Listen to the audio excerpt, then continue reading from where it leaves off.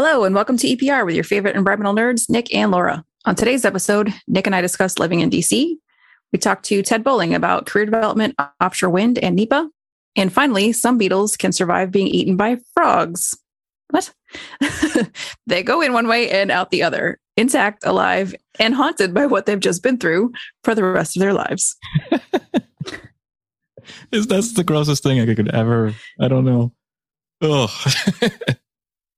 I guess those carapaces are very important. They're strong enough. Are important. Survive. Never mind. The more you talk about it, the worse it gets. I know, right? Let's get out of here. Hit that music.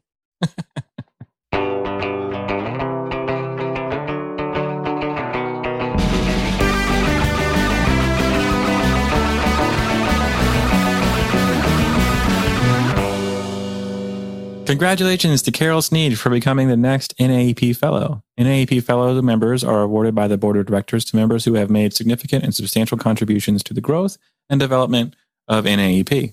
Anyone that knows Carol has nothing but great things to say about her, and we couldn't be more thrilled about her receiving this award. Congrats, Carol. Woo! We appreciate all of our sponsors, and they are what keep the show going. If you'd like to sponsor the show, please head on over to www.environmentalprofessionalsradio.com and check out the sponsor form for details. Let's get to our segment. Nick, have you been to DC? I used to live there. You live there. What is living there like? Everybody that comes to visit you wants to go to the Smithsonian, and you're like, no, here's the metro line you need to get there. Good luck. So DC is really unique in a lot of different ways. It's got culture from everywhere. It oozes culture. So there's, what do you think it oozes culture? Because when I picture DC, I picture a bunch of businessy people running around at 110 speed with suits and ties on. Like, that doesn't feel culturally to me. Well, I guess, food wise, right? And okay. To be fair, that is absolutely DC elite. If you talk about Congress, Capitol Hill, all of that, there's absolutely that. And it's a, go mentality. It is 125 miles an hour every single day. Yeah, and that's absolutely right. But there's also there's a lot of different cultural aspects to it. You get food from anywhere, everywhere, and it's really good. And that's really fun, really cool. But the hustle bustle part of it is if you're not excited about that, if you don't love being in traffic for 2 hours, if you don't enjoy just pushing yourself every single day, it's just a really hard place to be. And a lot of people will leave because it's exhausting. It's an exhausting place to work. Everybody's in a hurry. Every single person there is in a hurry. So, interesting. So do you have a favorite part of living there? How long did you live there? 3 years. Did you like any part of living there? Of course. There's a sense of importance to the area. It is always in the national news. Whatever's going on there, it makes news. That's interesting. I think the commitment to public engagement is very high, and the right to protest, the right to be American is very much on display in any number of avenues. One of the most interesting is going to public meetings and having 12-year-olds ask you questions about your project because they read it, they're interested, they're invested, and they want to know what you're going to do. That's the thing. Yeah, that's what Ted said. Yeah, you expect that to be the case. And it's not for everybody, but it's a really cool. I really do love it. I have a really odd nostalgia. Whenever I leave and I come back, it kind of feels like home in a way. It's especially on the Virginia side of things. I'm a little biased. I did grow up in Virginia. Okay, wait, stop. What's the difference between the Virginia side and the other sides? So DC is right in the middle between Virginia and Maryland, right? And so the DC proper is one region, one part of it, but everything in the surrounding area, Northern Virginia, Southern Maryland, and there's a rivalry there is maybe an understatement, but because there's all, the traffic is one of the biggest things that with DC, and people love to say that everyone in Virginia says the Maryland drivers are terrible and everyone in Maryland says the Virginia, it's kind of how it goes. And of course the Virginia drivers are correct, as Kara's shaking her head. She's like, I'm Maryland all the way. Yeah. But I don't know. It's a really, it can be a really inspiring place. Like you see a lot of change and a lot of progress happen, and it can be a really frustrating place too. Yeah. Kara, did you live there? We lived, in the early 90s, we lived in Silver Spring, which is on, if DC is on a kind of like a diamond, it's on like kind of the one point. Okay. And so we lived about a couple blocks from the Silver Spring metro station. So okay. And did you like living there? I loved it. Yeah. But I was also much younger, you have to have a high energy level. Okay. Like that high energy. It might be different if I went back there now. But culturally, there are a lot of diplomats that live there from other countries. Okay. And a lot of, it's a very, I don't know if transient's the term I want to use, but people move into the area from everywhere around the world. So yeah, like Nick said, the food is incredible. You can get any type of food from anywhere. And there's lots of culture, sitting in the metro.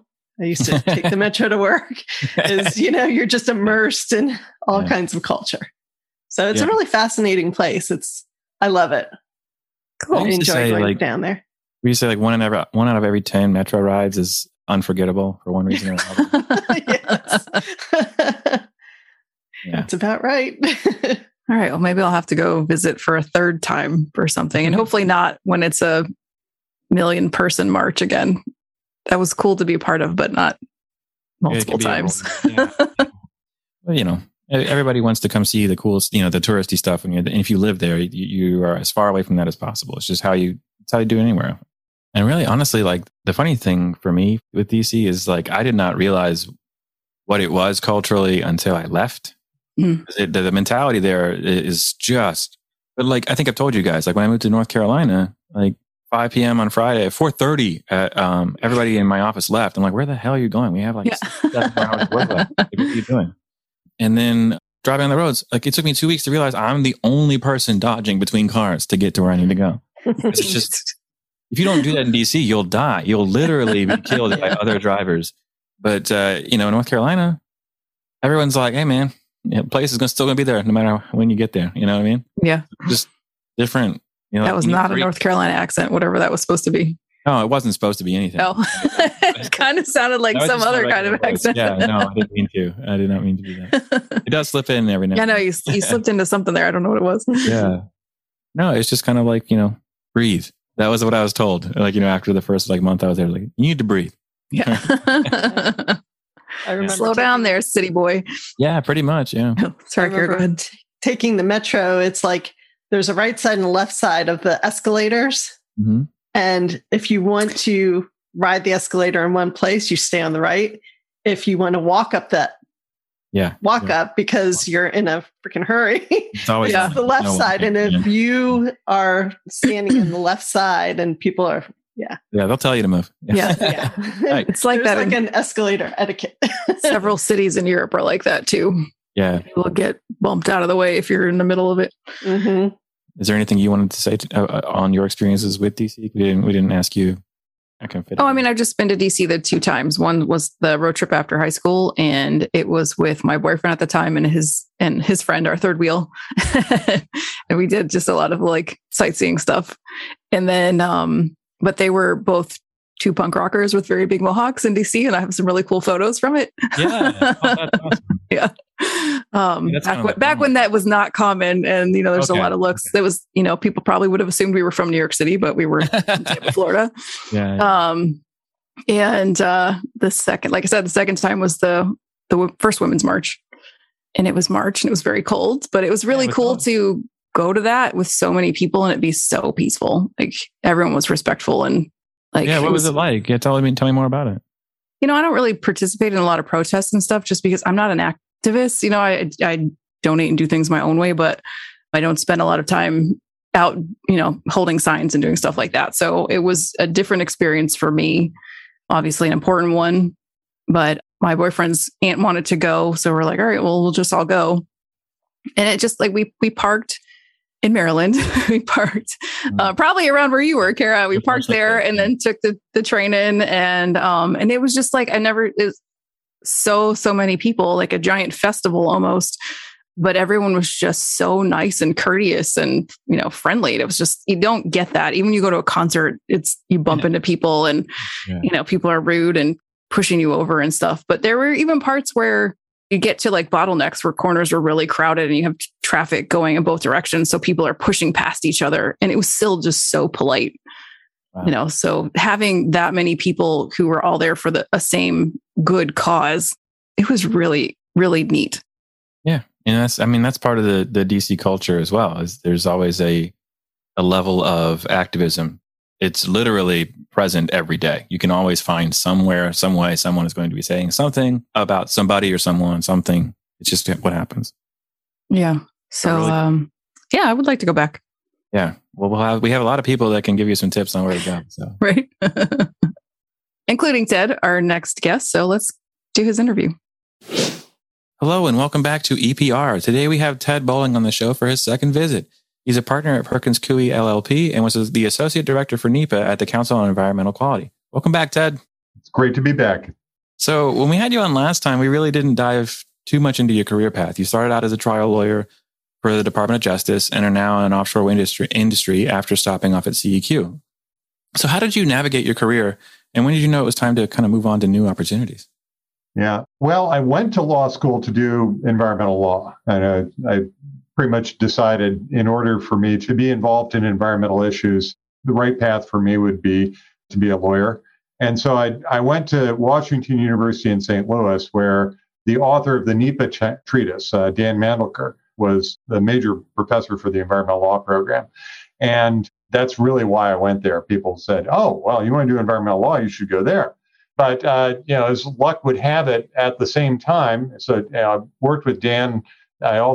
Richie Lazarus, who's now at Harvard, was teaching there at that time. So I lucked out to become the editor-in-chief of the journal of what was then the Urban and Contemporary Law Journal. Now it's Law and Policy. And so I had Richie Lazarus as my faculty advisor for the first half of that year, and Dan Mandlicher as my faculty advisor for the second half. And it just became this great experience from these two giants of environmental law that, in particular, Richie Lazarus sort of advised me on going to Justice Department. Like, you need to be an honors attorney at DOJ. It's the only way you can just get right into the practice of environmental law immediately. And so I interviewed twice. I went to Kansas City and then also to Washington, D.C., used the most of that opportunity. And I'd interviewed with law firms and that sort of thing, and I was planning on going to a law firm, but I told them all, but if DOJ comes through, that's what I'm going to do. And they're like, yeah, let's, go, great, do that. If you get it, we'll see you here in 2 years or so. And luck turned out, lo and behold, I managed to get it. I went to the policy section that was attached to the Assistant Attorney General's office and just got immediately into spotted owl litigation and all the, land management, biodiversity issues. I was in the thick of it right from the start. I argued a case in the Ninth Circuit Court of Appeals when I was just I think it was maybe a year and a half out of law school. It was a big spotted owl case, and it was a lot of fun, although I was hooked. And so for 30 years after that, I just kind of bounced around the federal government. And my career path, it's kind of interesting to use the word navigate. I would just say it was really more like a pinball in a pinball machine. It was just, I'd bounce into things and people would say, hey, would you be interested in doing this? Right. I didn't look for another job really until about 2018 when I realized, okay, I'm coming to the end of the rope here. But I had worked with George Frampton at the Department of the Interior on detail from DOJ, worked on the Grand Staircase Escalante National Monument and Tongass National Forest stuff. And then when he went over to the Council on Environmental Quality, he said, hey, would you come over here? And I'm like, okay, that sounds good. Spent 10 years at CEQ. And then, in 2010, after we'd written the Deepwater Horizon oil spill report and such, I'm like, I think I want to go to Interior and work on renewable energy projects, because they were doing smart from the start, as well as also so the offshore wind program, as well as also fast tracking wind and solar projects in the California desert. Worked on the programmatic EIS for solar in the 6th Southwestern United States. That was great for about 5 years. I became deputy solicitor for Parks and Wildlife, and which was an amazing experience. And then, 2016, Horst Gretschmiel said, hey, I'm planning on retiring. Would you please come back to CEQ and take my job? I'm like, okay. Yeah. So that's kind of how I've always operated. I just I've been very lucky. I actually got to do what I set out to do and just kind of keep at it. Yeah. So you mentioned that you wanted to work with the environment. You knew being a lawyer was your path. So what drew you to that? How did you know that? And are there any misconceptions about being a lawyer that you want to dispel on the show? Because I'm sure there are some. Well, I caution anyone against just thinking being a lawyer is an easy career path, or that it's just. I'm oftentimes when I hear people saying, "Well, I'm thinking about going to law school," like, really? Okay, first of all, don't get into too much debt. Why and what is it about that? For me, it's actually a civil rights and civil liberties law class that I had in undergrad, where I just kind of clicked with it, and I did pretty well on the law school aptitude test, and so I just kind of knew that was sort of my skill set. I do have some lawyers in my background, and my father certainly wasn't one, or my mother. But my mother was a really great, and she was an editor, sort of like basically an English teacher at heart. I grew up correcting my friends on grammar and losing friends because of that. Yeah, right. But then, I just had this sort of affinity for the tools of the trade. And my dad worked for the government, so I had a very much a sort of a government orientation. He worked for House Appropriations Committee and then ran the Food and Nutrition Service for a while. So, oh wow, yeah. So there you go. So what was it like when you worked as the associate director for CEQ? I imagine being a lawyer in general is just nonstop work all the time, but is it actually as crazy as that? And how is it different than what you're doing now? Yeah, it was kind of hair raising. I mean, to be at CEQ, particularly, in my second tour, I was deputy general counsel and then general counsel of CEQ. And, I was in a counsel role, but to be actually responsible for it as associate director for NEPA was kind of hair raising. I mean, towards the end of the Obama administration, of course, our focus was primarily on the greenhouse gas guidance that we issued in August of 2016. That was a real labor of love. I mean, actually picking up and finalizing a document that I'd actually started at the end of the Bush administration. And I'll never forget, I started off with, Jim Connaughton wanted to try to draft something. And so that's where picking up from the Mauna Loa observatory data, like we ought to have in here, where is global CO2 levels right now? And I've been tracking that number ever since. And then I left that effort behind when I left CEQ in 2010. So to pick it up again after we'd done drafts, we'd gotten comments and such, and to bring that to closure was a lot of fun. Of course, we also had oversight hearings and controversy associated with it, and it was heartbreaking to see that pulled back and to make another run at it. And then, of course, in the Trump administration, there was the heavy focus on updating the CEQ regulations. And so working on the advance notice of proposed rulemaking, the rulemaking itself, I never imagined that an end point of that would be a rule that got announced in draft from the White House in January of 2020 and then finalized in a big event in July of 2020. That's cool. That, it was an experience. I can imagine. I can only imagine, actually. I mean, we saw the need for an update to the CEQ regulations coming. And certainly I would expect that the Clinton administration, the Hillary Clinton administration would have taken that on as well.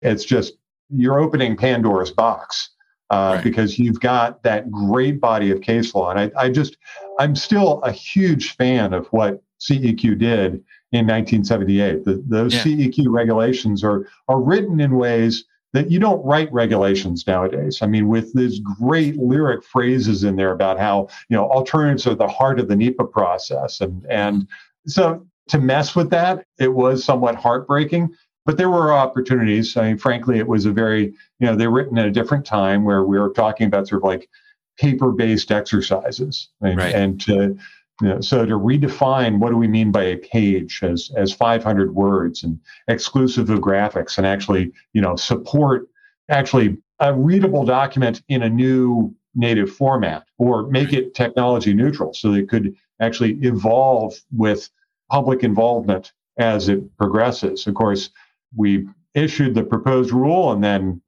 all of a sudden we're in a COVID environment, and just, the walls came down. I mean, it's just, that all of a sudden we're doing everything by Zoom. And that was an interesting exercise on realizing the digital divide and how it became a nationwide digital divide, and a special importance on just, having spelled out the affirmative duty to agencies to reach the public that would be affected by their action. Not just, sit back and you say, okay, we issued a notice and we didn't get any comments. Right.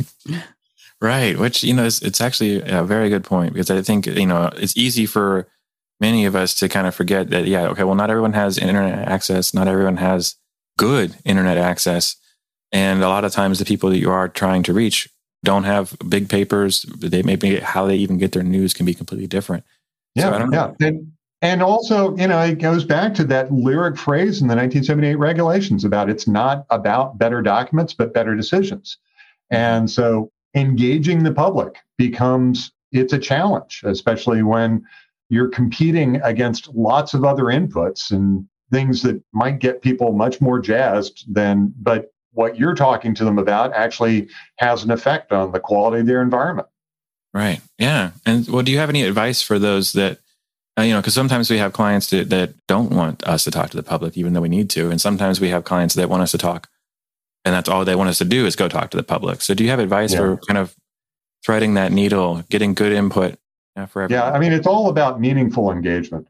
When I was at CEQ and I was meeting with the offshore wind industry, and we'd have certain developers come in and say, well, we had X many meetings, as though the number of meetings was a measure of success. Well, we ought to be able to just go ahead and build it now because we had X many meetings. So okay. And yet we're hearing from those communities about a lack of engagement. Yeah.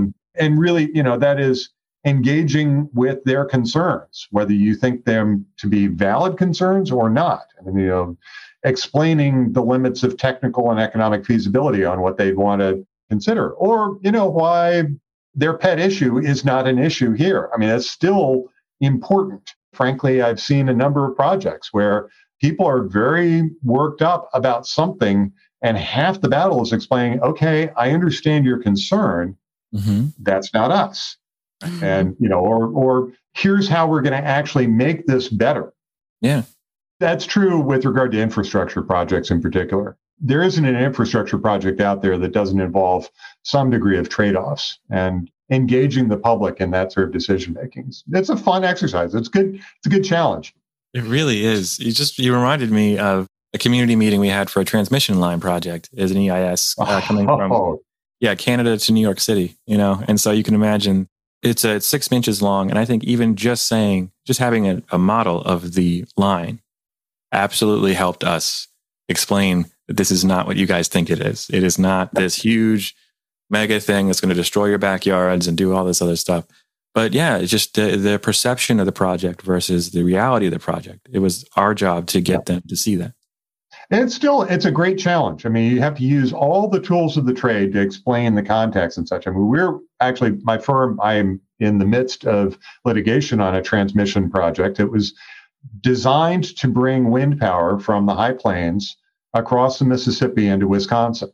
And unfortunately, to get across the Mississippi into Wisconsin, you have to cross through a wildlife refuge. And so it's a question of alternatives to using an existing right-of-way, which is not the best location. I mean, the existing rights-of-way are right through the woods and through a town and that sort of thing. And so, but explaining the trade-offs and explaining also, yes, transmission is necessary.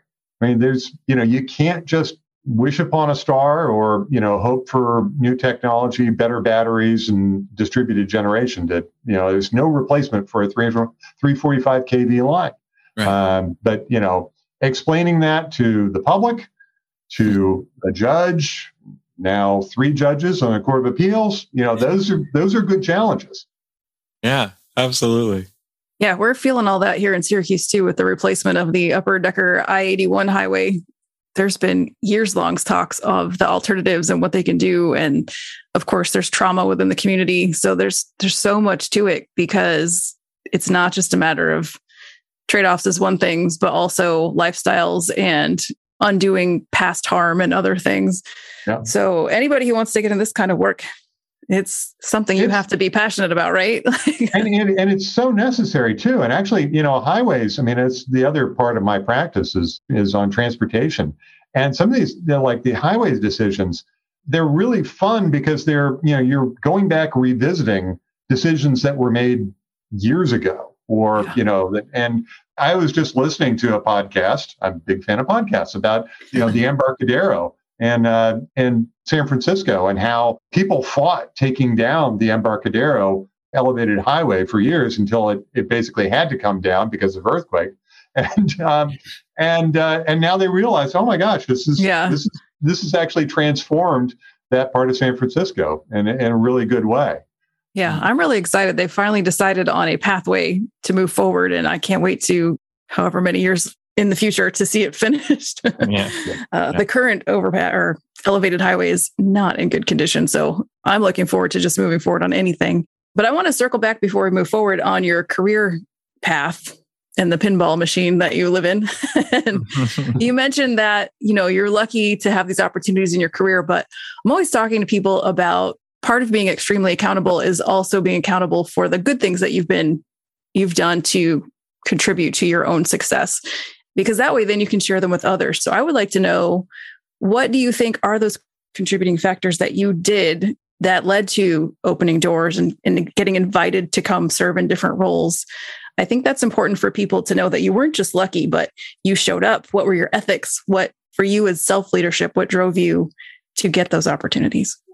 Wow, that's a really good question. And it's going to take a few days of self-reflection. Yeah. We'll answer this on the next time you're on. Yeah. I mean, I think you might. Yeah, I have to refer you to a few friends to see what I think. For me, it's always been kind of focus on the fundamentals. What's the nature of the problem that we're trying to solve here? Really understanding the history behind, both problems as well as also really the law, the regulations, the applicable case law. And, frankly, I kind of live and breathe this stuff. It's a passion. I mean, there's a certain emotional component to it. It's like, if you're bored with your job, you really need to look into, well, okay, so what is it that's not motivating me here? Sometimes you have to, take a step back. Stephen Covey says, sharpen the saw. You need to do things, say, make yourself more effective. But ultimately, it's really being connected to what motivates you and what is it that you can contribute. Awesome.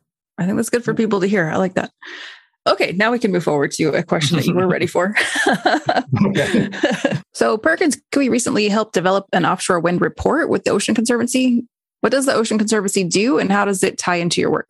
Oh, well, Ocean Conservancy is it's an organization I was very familiar with from my time at CEQ, working on ocean policy and the development of the Obama administration initiative there. And then later on, when I came back, working with the Office of Science and Technology Policy. So I knew the folks at Ocean Conservancy as really focused on sustainability, particularly sustainable fisheries, reducing ocean pollution. They're doing some great work in Florida for conservation of manatees. They're very effective advocates for funding for the National Oceanic and Atmospheric Administration. So I just had a great familiarity as, former colleagues there. And so it's one of those great surprises of coming into private practice. And I was like wondering, so who's going to want to, hire me or work with me? And these, these colleagues said, hey, we're interested in doing a report on offshore wind. It would be like a set of recommendations on how to actually develop offshore wind that's consistent with the Ocean Conservancy's values of good ocean planning and ocean stewardship. And it was just immediately attractive to me because it's like, okay, here's an environmental group that's really interested in actually developing offshore wind in a responsible way. So I said, okay, let's run with this. We spent a lot of time working on that report. And it's a very detailed summary of federal law, as well as also just, ideas that have been percolating around for me because I'd worked on the existing BOEM regulations, the Bureau of Ocean Energy Management regulations back in 2009, as well as also being involved in the Secretary Salazar initiative, Smart from the Start. And so I'd seen this for a long time, and I had these ideas that had been percolating along. It became an opportunity to express that, also really learn about Ocean Conservancy's interest in ocean legislation and improving resources for federal and state agencies to work on these problems. So it became just a fascinating report. I almost couldn't let it go. But however, as we were drafting it, this administration is moving out so fast on so many things. And we just, every week it was like, they just issued another, recommendation that we need to retool that recommendation because they're, trying to stay ahead of what was coming. It became a real challenge. But it's been a great report. We, issued it in May, just prior to Capitol Hill Oceans Week, which we just concluded. And we've done briefings for senior administration officials and other groups, and it's been well received. That's awesome. Is that something that's publicly available? Oh, yeah. Yeah, it's up on, well, I think there's a link off of my law firm's website, but certainly prominently on the Ocean Conservancy website. And then I pushed it out on LinkedIn and things like that. So, and actually just on Thursday, so we're talking Thursday the 9th, we published a little op-ed in The Hill. Amy Trice and I did. So Amy was the lead of the effort for the Ocean Conservancy. Oh, great. So it seems like scaling up offshore wind is a challenge, obviously. And do you think that it's ever going to get to a point of being a dominant source of energy in the U.S.? Oh, I think it has to. Absolutely. I mean, you look at both the energy needs of the nation, the energy potential offshore, it's huge.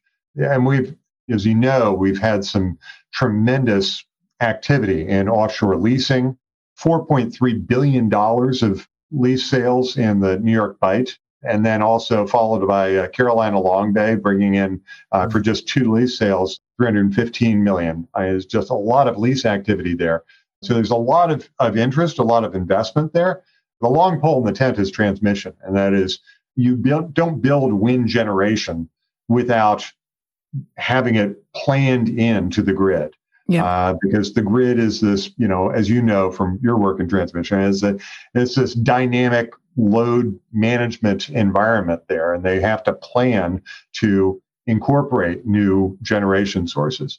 But we're in the midst of a national transition from fossil fuel-based energy to increasing load of renewables. And the offshore wind is that I would expect for certain parts of the country. I'm talking New England and the mid-Atlantic and possibly also on the California coast of the Pacific. It could be a dominant source of energy. And on California, BOEM has just issued a proposed sale notice for leases in Morro Bay and up in Humboldt. So there are limited opportunities there, but great potential. A different technology. There'd be floating wind technology out there as opposed to the monopiles that you see here.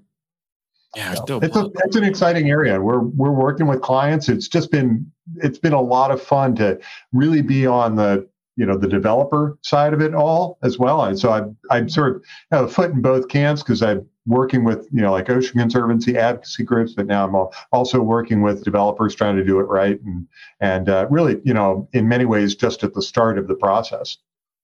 Yeah, it's very cool. I did want to give you an opportunity too to kind of talk through. You mentioned lease sales. So how do they work? What is the point of them? And then why are they so important to the industry?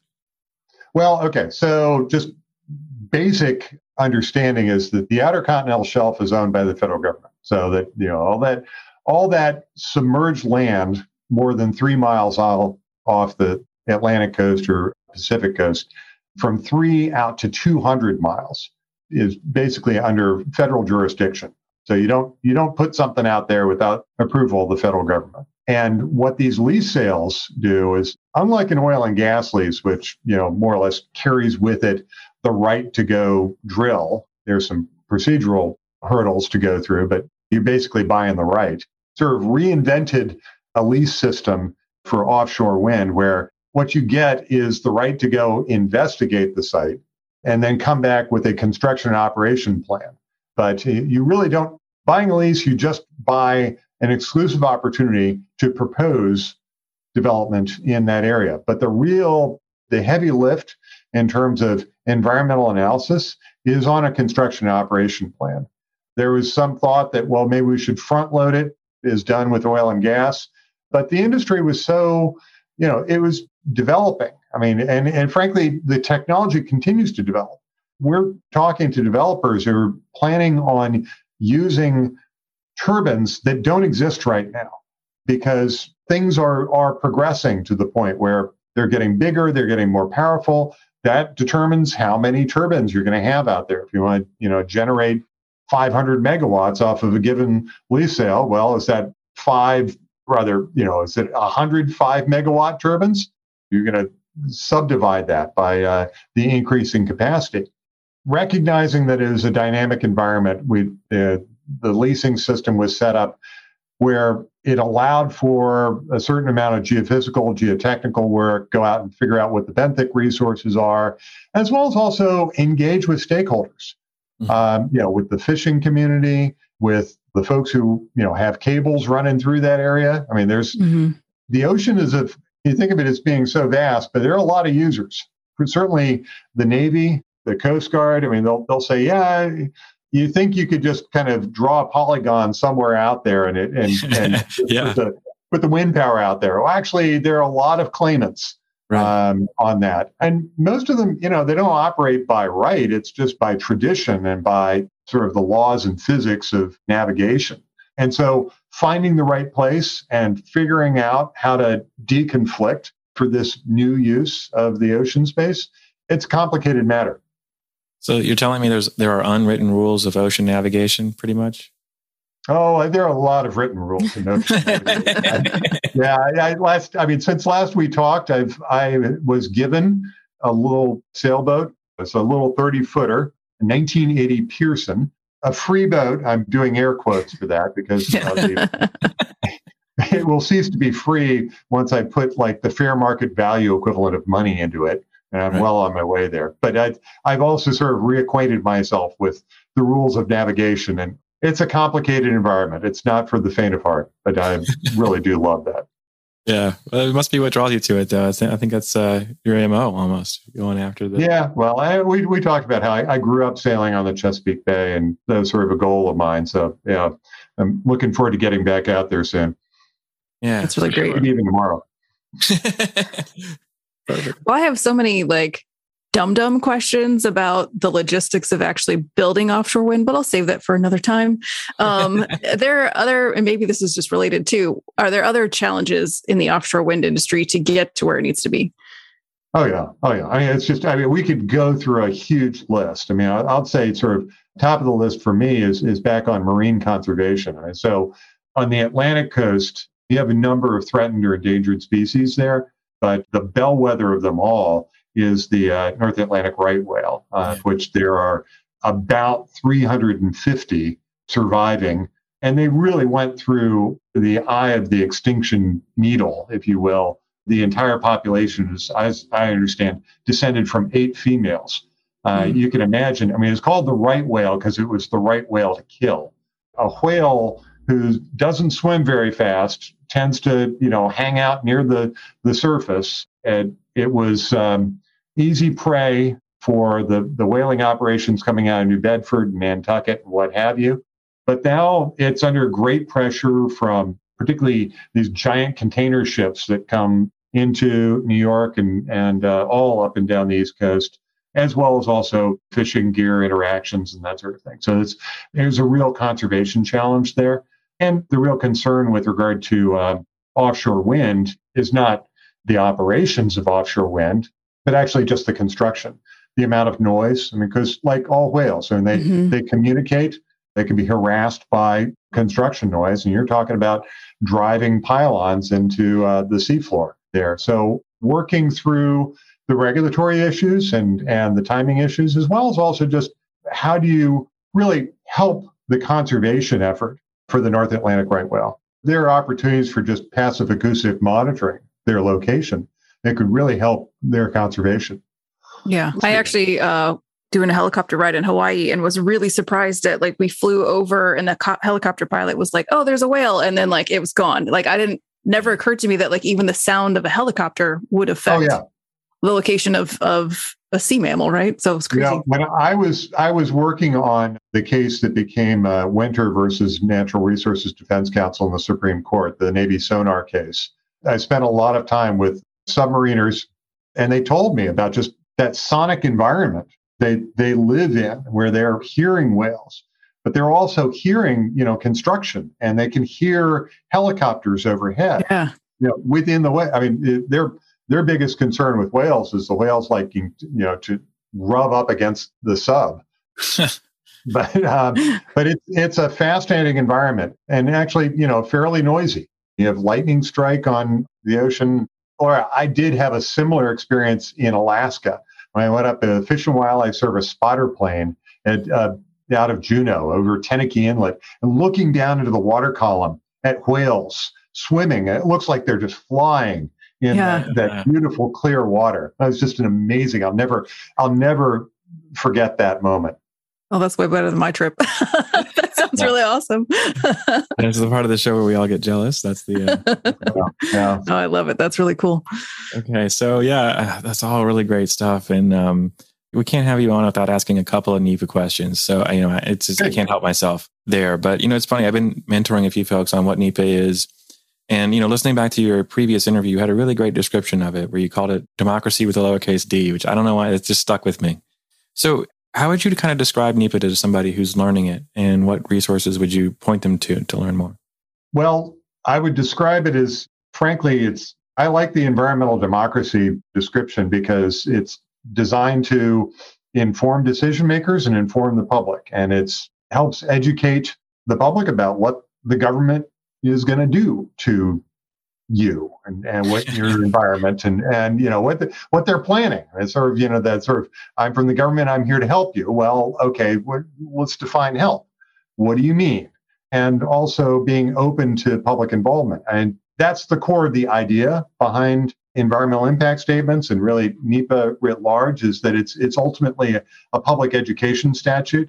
Much of Title I of NEPA is geared towards advancing public understanding of the environment, its ecology, and ongoing issues. And the issues that Congress was concerned about back in the 1960s are ones that we haven't solved. We've got, in some cases, they've just grown more critical. And certainly climate change is one. In many ways, we talk about like the Cuyahoga River fires in the 1960s. Well, that was an environmental justice issue. We didn't talk about it in those terms, but our understandings get refined. I mean, concerns about impacts to biological diversity. I mean, it's not like we've solved that. We are in extinction crisis, and understanding the effect of government programs on that, or government actions, both from the standpoint of consequences and opportunities. You probably hear we've got an emergency. I know. I feel like you have. You're talking about environmental crisis and all this background. It's like, Nick, are you pushing buttons over there? Yeah, no. That's my sound effect coming in here. It's like there's a real crisis happening. I'm at the office down at 13th and G Street in Washington, D.C., and that we have that. So. Right. But in terms of resources to point people to, I really think that the CEQ website, NEPA.gov, that Ray Clark and then Horace Gretschmiel more or less created, and then I sort of redesigned, and we have the Citizens Guide to NEPA. We've just got some great resources up there, and so encourage people to use that for both practitioners as well as also just lay people. Perfect. Yeah. And so I have two more questions for you on the NEPA front. Some of these are coming from conversations we had at the conference with different people talking about different things. And one of them that came up was the technology initiative that the Biden administration has. We want to be using technology in the NEPA process to make it easier, better, more streamlined, all those fun things. So where do you see the industry where is it with technology? Maybe where does it need to go? What are we missing when it comes to technology and using it in the NEPA process? Yeah, I think that the area where I'd certainly go by the adage that a picture's worth 1,000 words, but a really good map I'm sort of map oriented, but can show interrelationships and show consequences and alternatives and help problem solving much better than any narrative description ever can. And so having the words backed up by or interacting with the real world, if you will. For me, I'm a big fan of Google Earth and just being able to kind of zoom down on, what are we talking about? Where is this? How does this relate to that? The more that we can make environmental review sort of live and relate to the databases that people use, people are mapping their way to and from locations constantly now, and they're pummeled with advertisements. Hey, you're going to be stopping by this coffee shop here, and would you, that sort of thing. But having information about, and did you know that this road is being studied to be realigned over here, and it would have this consequence? And did you know that your combined sewer system here is regularly, with the rain that you're experiencing today, exceeding the capacity of your treatment plant? That kind of information. I think the technology initiative is really exciting because it could help better link these environmental documents to live databases, to GIS layers that really get people's attention, and also, resonate for decision makers. So that, for me, the best aspect of the NEPA process is when you're actually using it to help involve people in problem solving. Yeah. Oh man, that's a great answer. Thank you for that. And I totally agree. I think it's really interesting and exciting area. I'm really excited to see where we go in the next few years. And my last NEPA question, and I have to put a NEPA nerd alert out, I swear it's super nerdy, but it's just a curiosity question I have. So technically you can take an environmental assessment and either it becomes a FONSI or you can decide to go to an EIS. And I think I've never seen the second one. I know it's possible, but almost in my mind, almost every time somebody wants to do an EIS or thinks they might have to do an EIS, they just do the EIS. So have you seen projects that actually start as an environmental assessment, get all the way to the end, and they're like, oh, you know what? This has to be an EIS. The reason you don't see it is because it usually doesn't hit the light of day. I mean, it's basically the environmental assessment is being developed by whoever the proponent is, saying, we think we can get to a finding of no significant impact. And others look at it and go, right. I'm not seeing, what about this? What about this? And that, they clearly have a finding of no significant impact in mind. And people just say, no, wait a second, that's not going to fly. I mean, to have an environmental assessment literally get converted to an environmental impact statement, you'd issue it to the public and you'd have the public say, wait a second, no, this needs to be an EIS. It's a good question as to, Ted, how many examples can you find where like the notice of intent said, we started this off as an EA, but now we're doing this as an EIS. I know those examples exist, but whether the NOI actually owns up to, we tried this as an EI, now we're doing it as EIS. Usually it's just sort of like, okay, let's let bygones be bygones. We're just going out with an NOI. But the 2020 rules changed the role of the NOI as the start of the NEPA process to recognize that there's a whole bunch of scoping that goes into environmental process, and NOI is just the formal stage of it. And it may be that, you have greater sort of use of environmental assessments to really sort of, marshal up, here are the alternatives, here's the effects. I mean, it sort of serves that purpose of an expanded NOI now, where we have a more fulsome description of both the proposed action, alternatives, and effects. And what do you think? So, right. So there you go. That's a long-winded answer as to why you don't have a whole lot of examples of EAs converted into EISs. There we go. All right, Laura, I'm done. Did you get your NEPA fill? I did. Okay, awesome. All right, well, I need my outdoor adventures fill. So we really enjoyed talking to you last time about your love of outdoors and national parks and sailing and all of those fun things. So what have you been up to since the last time we talked to you? Well, let's see. All right, so that was April of last year. So I went back to one of my favorite places on earth, Ocracoke Island, north coast of North Carolina. It's nice. It's got a little village at one end of it, but most of it is just wild natural seashore.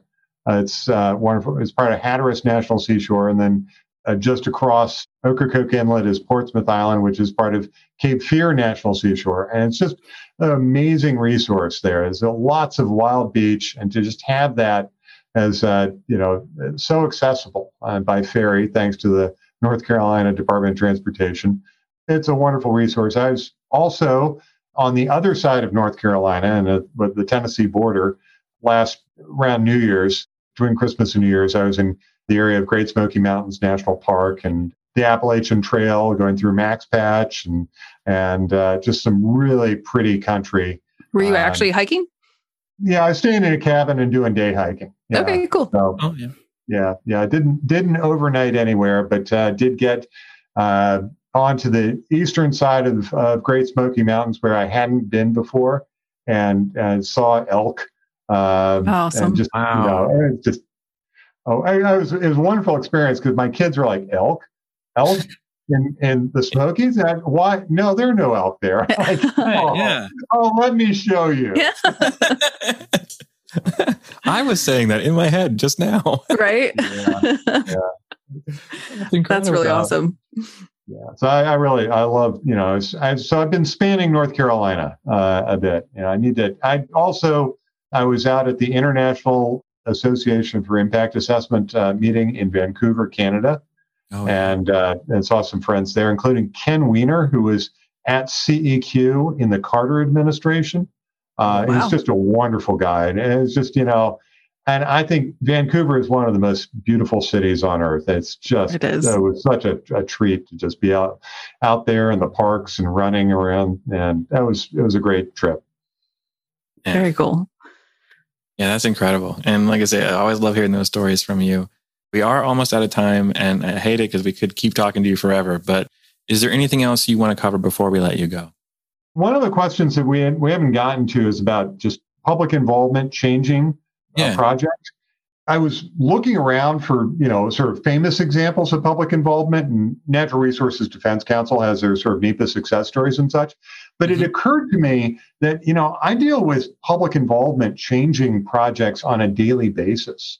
And so, so much of it is not just sort of like the big bright line, the agency was going to do this and the public completely changed it 180 degrees and they realized no. I mean, there are those examples, but most of it is just the sort of refinement and also changes in mitigation. I mean, I've seen this with, like California high-speed rail, where it's like, okay, we're going to build the Burbank to LA segment here. We just had a board decision on that recently. But the public involvement really is embedded in project design as well as also project implementation. And so, I mean, I see this time and time again. So I'm no longer looking for that big, bright aha moment, but it's really all the many subtle ways in which public involvement gets factored in or anticipated. Yeah. Oh, that's such a, yeah. And it's totally true. And I love that happens, and it does on a daily basis. And it's much, it's a really neat thing. Last but not least, where can people find you if they want to reach out? Well, at Perkins Coie and Perkins, PERKINSCOIE is the law firm. We got practitioners on the West Coast, the East Coast. We're kind of all over, even in China, although I haven't worked in China. It's a great law firm with a lot of really seasoned NEPA practitioners like Bill Malley, who's the managing partner for the firm worldwide. So It's a good bunch. All right. Awesome. Thank you, Ted, so much. We really appreciate having you on. Yeah, it's always a good time. Thanks. All right. Have a good one. Bye-bye. That's our show. Thank you, Ted, so much for joining us today. Please be sure to check us out each and every Friday. And don't forget to subscribe, rate, and review. Bye. See you, everybody.